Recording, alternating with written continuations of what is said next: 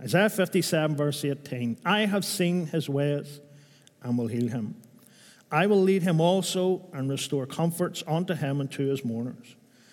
I create the fruit of the lips. Peace, peace to him that is far off. And to him that is near, saith the Lord, I will heal him. And we looked at that verse last week, and we seen how God had acknowledged that he had seen the iniquities of his people. He had seen their sins.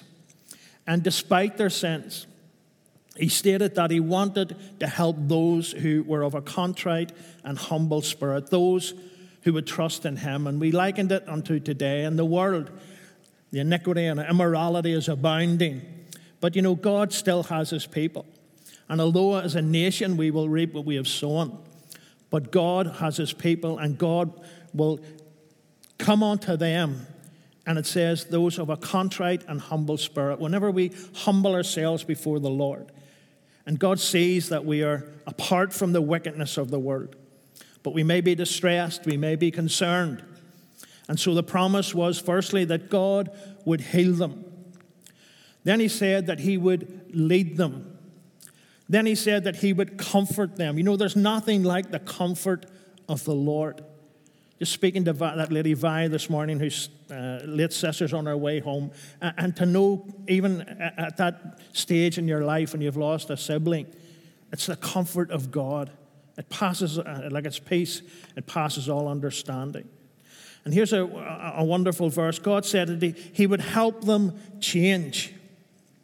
And when I read that, I think, well, were any of them kind of sucked into what was going on in society and then began to realize, I'm sinning against the Lord here? And then they realized that it was strong, this urge, as we'll see in a moment, this urge that we have. And so therefore God said, I will help them change. God will help them repent. God will help them turn back to them. And he will offer them peace. And as I've said, this also applies to you and me today. Last week we also saw that if we trust the Lord, he will not fail. You know, God never fails in all he says and in all he does. We might not get things the way we want them to be, but that doesn't mean that God's wrong. We can get so high and lofty, can't we, in our plans and our ideas. But God's will is perfect. God's plan is perfect. And he watches over us, and he will never fail us. And then we looked at the fact that to change, if we're suffering anxiety, if we're whatever emotion we're really going through and troubling us, we have to accept that we are not God. We are not God. We are human beings, and we have finite abilities. You know, men desire things that will pull them in the wrong direction, that will pull them away from God. Look at society today. It's ridiculous what's going on. Just listening, in fact, if you haven't heard it, I would recommend you go on and listen to her. The new Italian Prime Minister made a speech. It was absolutely wonderful. Talk about summing up what's going on today and how she was going to make her stand as a Christian. But men, as we see, what they're wanting in life is it's drawing them away from God. It's pulling them away from God. And we looked at Proverbs 14 and 12 and 16 and 25, which says, there is a way which seemeth right unto man, but the end thereof are the ways of death. And men today, they want to create their own destiny and be what they want to be. And we looked at Paul and we've seen how this creates a battle within us. For those of us who are serving the Lord, we quoted that wonderful chapter, Romans 7. This internal battle that Paul spoke of, he spoke of the things that he did not want to do, he did them. The things that he wanted to do, he found out in himself that he wasn't doing them. And let's be honest, we all have that inner battle. There's things that we know we should do. There's things that we know we shouldn't be doing. And yet that inner man seems to get us to do contrary to what we really want. And what we've seen in Paul was an admission that he was not God. An admission that Paul needed help. He acknowledged the fact that I am human and I am weak. Romans 7:24 concluding what he talked about, the internal battle, he said, "O wretched man that I am." I can hear Paul screaming at the top of his voice, frustration with himself. "Wretched man that I am, who shall deliver me from this body of death?" He was a man that loved the Lord. He's a man that loved the ways of the Lord. And I would safely assume that he got frustrated with himself, as we all should be if we're doing something wrong. And he admitted, "Wretched man that I am, who shall deliver me from this body of death?" As we look at this, I'm not saying that everybody here in church needs help with their mental health. Well, maybe not everybody, but what I am saying is that there are issues in each one of our lives. And if we really want to be the one that God uses to help others with mental health problems, for example, with issues, with trials in their lives, if we really want to be a help to someone, we must first know who we are and what are our personal issues. Because you cannot help someone if you don't know your personal issues, if you don't know your weaknesses, if you don't know your strengths. But you're not alone, because we all need help from the Lord. You know, when we're not happy, when we're discontented, when we're anxious, we looked last week and we said that we need to see the cause of the problem.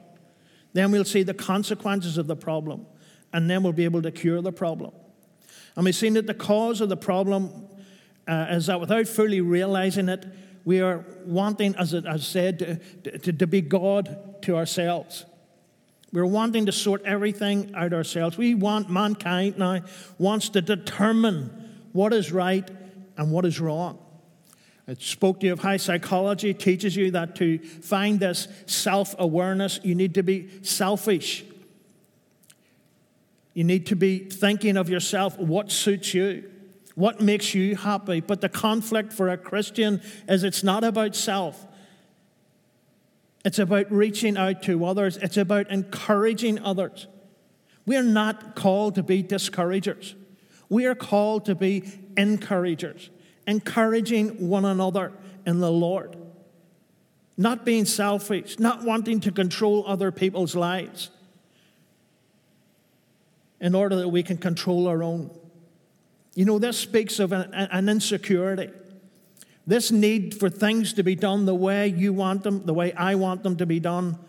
And everybody else has got to fit in with it. And if they don't fit in with it in society today, you get a negative label.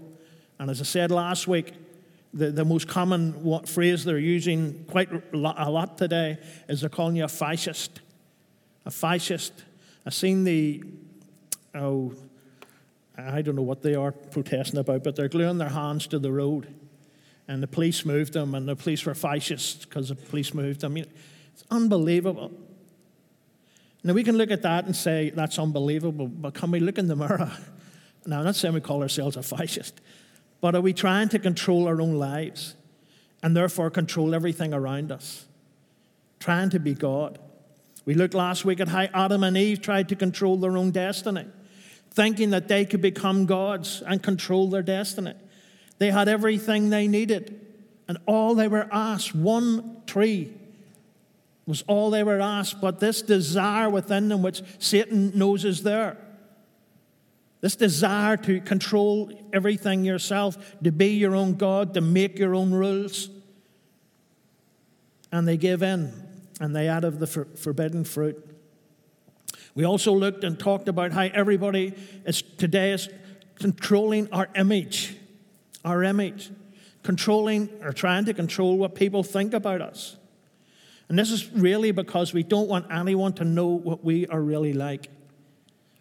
Many preachers have said, who would want the skeletons in their cupboard brought out into the public?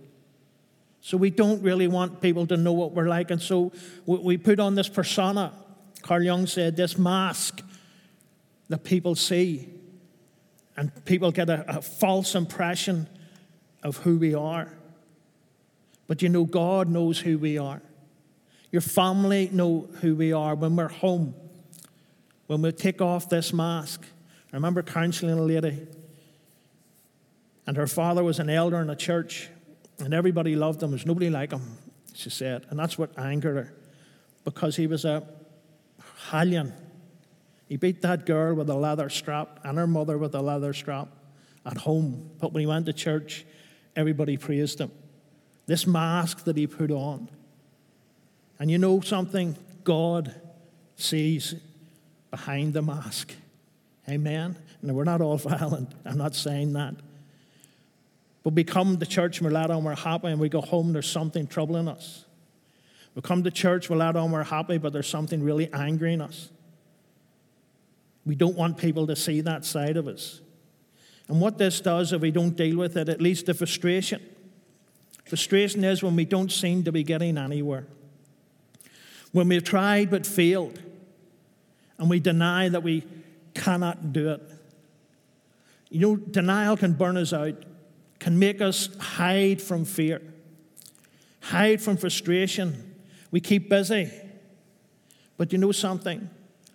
The best way to deal with anything is to actually deal with it. For fear of losing our image, for fear of annoying someone, for fear of people seeing a side of us they don't want to see, we just let something eat away at us like a cancer and destroy us. When all we really need to do as Christians, especially, is just sit down and talk. Sit down and talk. Talk to the Lord. Talk to each other.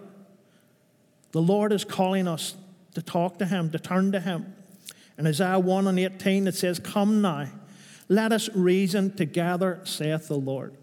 Though your sins be as scarlet, they shall be white as snow. Though they be red like crimson, they shall be wool." So in other words, no matter what you've done, even if you've sinned, I'm not saying anyone has sinned, but if you have sinned, do you know what? The Lord says, come, let us reason together. Let us talk about this. And you'll be forgiven. Jesus said in Matthew 11:28, "Come unto me, all ye that labor and are heavy laden, and I will give you rest." So Jesus acknowledging our human weakness and telling us he will give us rest.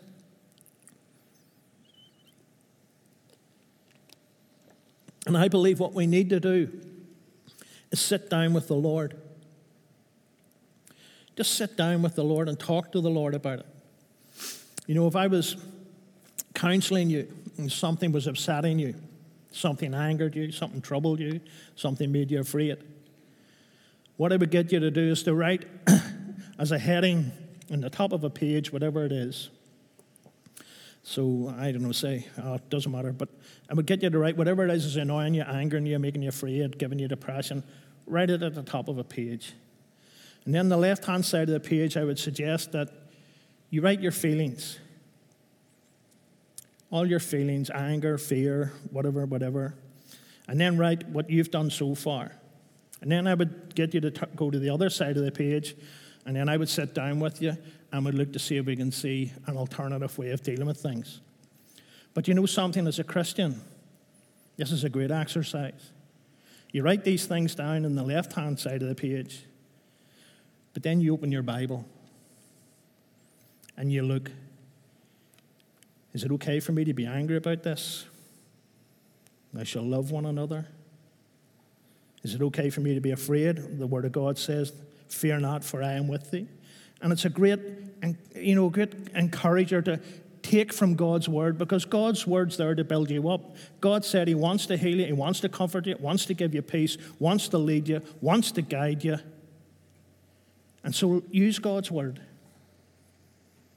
You know, sometimes we don't want to talk to people. We don't want to talk to the Lord, because subconsciously it would be admitting that we are weak. And that's what's going to burn us out. By not praying. Lord, there's nothing wrong with saying, "Lord, I am weak. I cannot do this on my own. Please help me." Look at the prayers of Moses. So frustrated. Many times he got before the Lord. "Lord, I can't do this people." Think of Elijah after what he did when the prophets of Baal couldn't call down the fire. He did. He destroyed their altars, and then he fled. What did he say to the Lord? "Lord, take my life." Elijah contemplated suicide or euthanasia, whatever way you want to put it. because he just couldn't do it anymore, and the Lord strengthened him, we know, and the Lord spoke to him. So church this morning, an unsaved person this morning, we need to be honest and ask ourselves, am I frustrated? Am I running from anything? What's spoiling my joy? What's taking away my joy? What pain am I hiding? What aspect of my life is stealing my true joy? Proverbs 28:13 says, he that covereth his sins shall not prosper, but whoso confesseth and forsake them shall have mercy. And that's not just sins. He that covers his troubles, they're not going to prosper. It's things in life, the best thing we can do is deal with them, because you'll lose sleep. You'll be anxious. You'll not enjoy life at all if you don't deal with it. James 4:6-7. Wherefore he saith, God resisteth the proud, but giveth grace unto the humble. Submit yourselves therefore to God. Resist the devil, and he will flee from you. You know, when you submit yourself to God, you're not only resisting the devil, you're resisting that carnal man which Paul spoke of.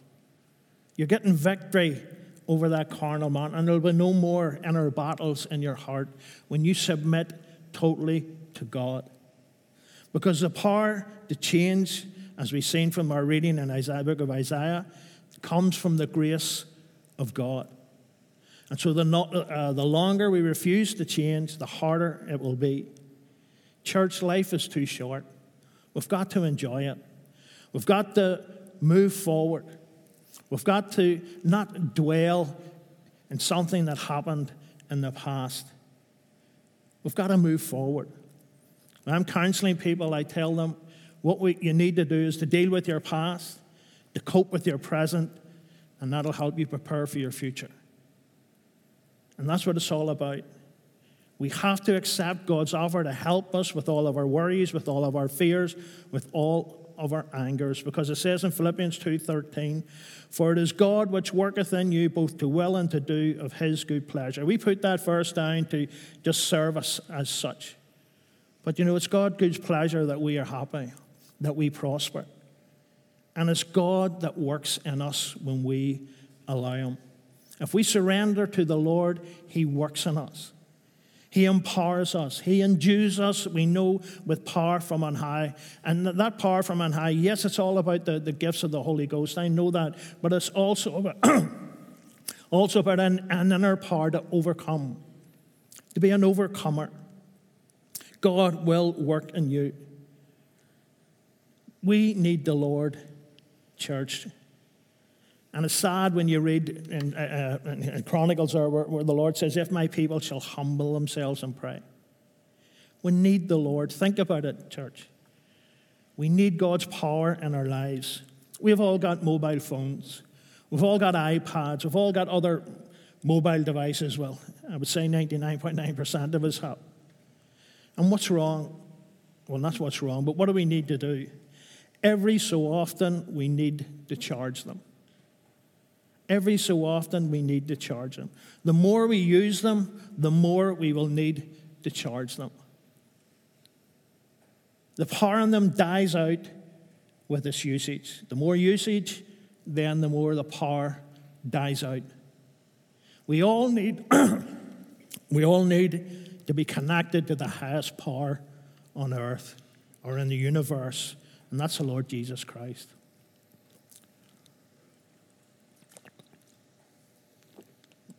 Because life burns us out. Things tire us out. We're human. We sometimes doubt. We sometimes fear. We're sometimes anxious. That's when we need to come before the Lord, to get that boost of power. We all need connected to that power. You don't do that with your devices, they won't work. They'll burn out unless they're continually connected to power to recharge. I remember typing on my iPad not long ago, actually. And I looked at the battery charge and it was red. And I thought, I'll just type this paragraph. And the stupid thing died out. Well, me stupid, not the stupid iPad. iPads can't be stupid. It's a person that uses it can be stupid. I should have connected it to the power. We should connect ourselves to God and receive from him strength. When things come against us, when things burn us out, listen to what Isaiah said in Isaiah 43. But now thus saith the Lord that created thee, O Jacob, and he that formed thee, O Israel. Fear not, for I have redeemed thee. I have called thee by my name, thou art mine. When thou passest through the waters, I will be with thee. Through the rivers, they shall not overflow thee. When thou walkest through the fire, thou shalt not be burned, and neither shall the flame kindle upon thee. For I am the Lord thy God, the Holy One of Israel, thy Savior. And then we go down to verse 5. Fear not, for I am with thee. I will bring thy seed from the east and gather thee from the west. I love that. Used to love singing that little chorus. When thou passest through the waters, I will be with thee. Through the rivers, they shall not overflow. When thou walkest through the fire, thou shalt not get burned, neither shall the flames kindle upon thee. Church, that's a promise from God. That's the promise that we receive from God when we plug into God, when we seek his face, when we say, Lord, I need your power. We can sing, I need thee, oh, I need thee. We can close our eyes and raise our arms. But you know something? Are we genuinely meaning, I need thee? Because we need him in every situation of life. We are the children of God. We are the body of Christ. Don't be afraid to ask the Lord who loves you and died for you for help. God wants to help us. The sad reality today is when God offers help, sometimes men won't take it. So what would stop us from giving everything over to the Lord? What stops us from dying to self and totally surrendering our lives to the Lord Jesus Christ? What stops us when we know that this is burning me out, that this is difficult, that I actually need help here? What stops us from asking the Lord? I believe pride does. Pride does. Proverbs 10:8 says, the wise man is glad to be instructed, but a self-sufficient fool falls flat on his face. That's a quote from the Living Bible. Pride keeps us. Is it we just don't want to admit we're weak? And you're not admitting you're weak. You're talking to the Lord. You're admitting you're human. Pride keeps us. Fear keeps us. We're afraid of what we might lose. What we might lose. We're afraid to be open about how we feel.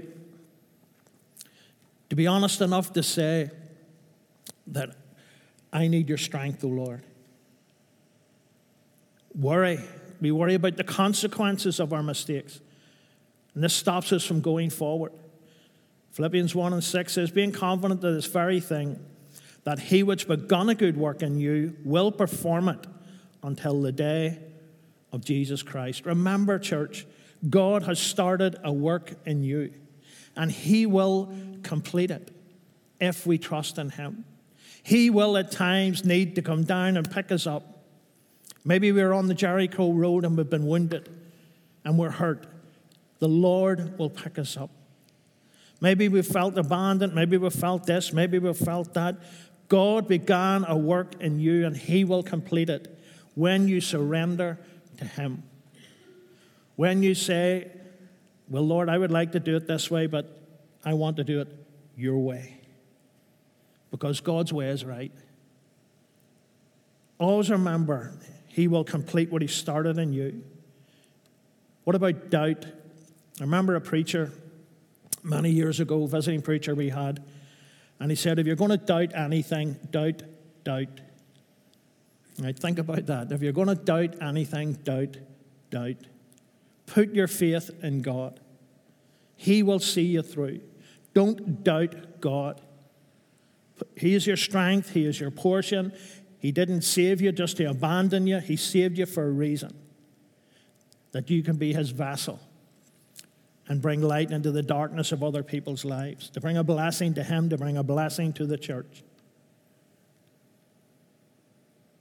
So as I've said, if we want to help people going through traumas and issues in their lives and there's plenty of them out there going through traumas and issues, then we need to have a look at ourselves and know who we are and know how we can help. There's people out there and they're looking for answers, but they've found none. No answers. What we need to do is to help them find the Lord Jesus Christ as their Savior. You know, we think we need to do this, we need to do that, and we definitely need to help people practically first. And that gives us, let's say, an open door to talk to them. But we need to tell them about Jesus and the blessing He is in our lives and the blessing He can be in their lives. We need to share the gospel.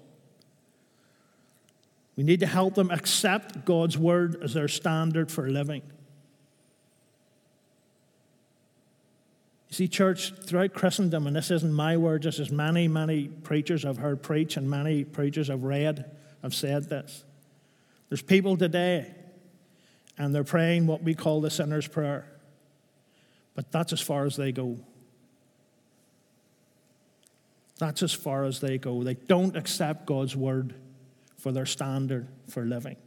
They're happy enough to be forgiven, and that'll make them feel good. But whenever you talk to them about how they have to live for the Lord, they don't want to know. We need to accept God's word as a standard help them accept God's word as a standard for living. Need to accept God's will for their lives. Need to accept God's power to help them overcome every adversity. You know, as a Christian, when we've tried to help ourselves, what we really need to do is give a re-surrender to the Lord. A re-surrender to the Lord. An opportunity to die to self and renew our commitment to the Lord. And when you die to self, then you're letting the Lord take over. Not a big fan of country and western songs. There's one that goes on the radio very often that says, Jesus, take the wheel. We need to give everything over to the Lord. And God, by His Spirit, will empower us. You know, it must be frustrating for the Lord that He wants to empower His church with the Holy Ghost. And yet throughout Christendom, there's Christians who don't want to know anything about it. They have no interest in it whatsoever. But you know what it says in 1 Corinthians 2, verse 14?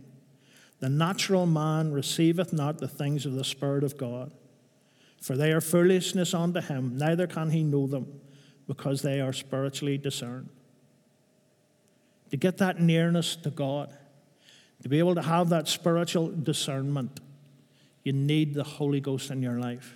You need the power of God in your life. And here's the wonderful thing, church. God is willing to do it. God wants to do it. God wants to open the windows of heaven and rain a blessing upon you. God wants to take you from wherever you are in your life and get you back on your feet if you're knocked off your feet. He wants to strengthen you. He wants to give you peace. We read it. He wants to heal you. He wants to lead you. He wants to comfort you. He wants to help you change. And He wants to offer you His peace. And I wonder, are we today, have we an umbrella up so that we don't get the holy rain falling upon us? Or are we saying, Lord, I need Thee. Come upon me now. Fill me with your Spirit. Help me change that which you want me to change. You don't have to pray, help me change that which others want to change. Help me change that which you want me to change, Lord, so that I can have that nearness to you. And the thing is, God will do it. The Lord will do it if you just give over everything to Him. I'll just leave it there as I ask the musicians to come back. And come on, let's just take a call to trust in the Lord. That if there are issues in our life which are troubling us, which are making us lose sleep, which we can't get out of our heads, well, do you know what to do? Just come before the Lord. Come before Him in praise and just feel the anointing of His presence, because He keeps His promise that He inhabits the praises of His people. In the secret place, we can be open and honest with the Lord when nobody's listening. You know, it does no harm to say, Lord, I am weak. that thou art strong. We look at what Paul said, and his strength is perfected in what? In our weakness. It's not perfected in our pride. It's not perfected in our doubt. It's perfected in our weakness. His strength can pour upon each one of us.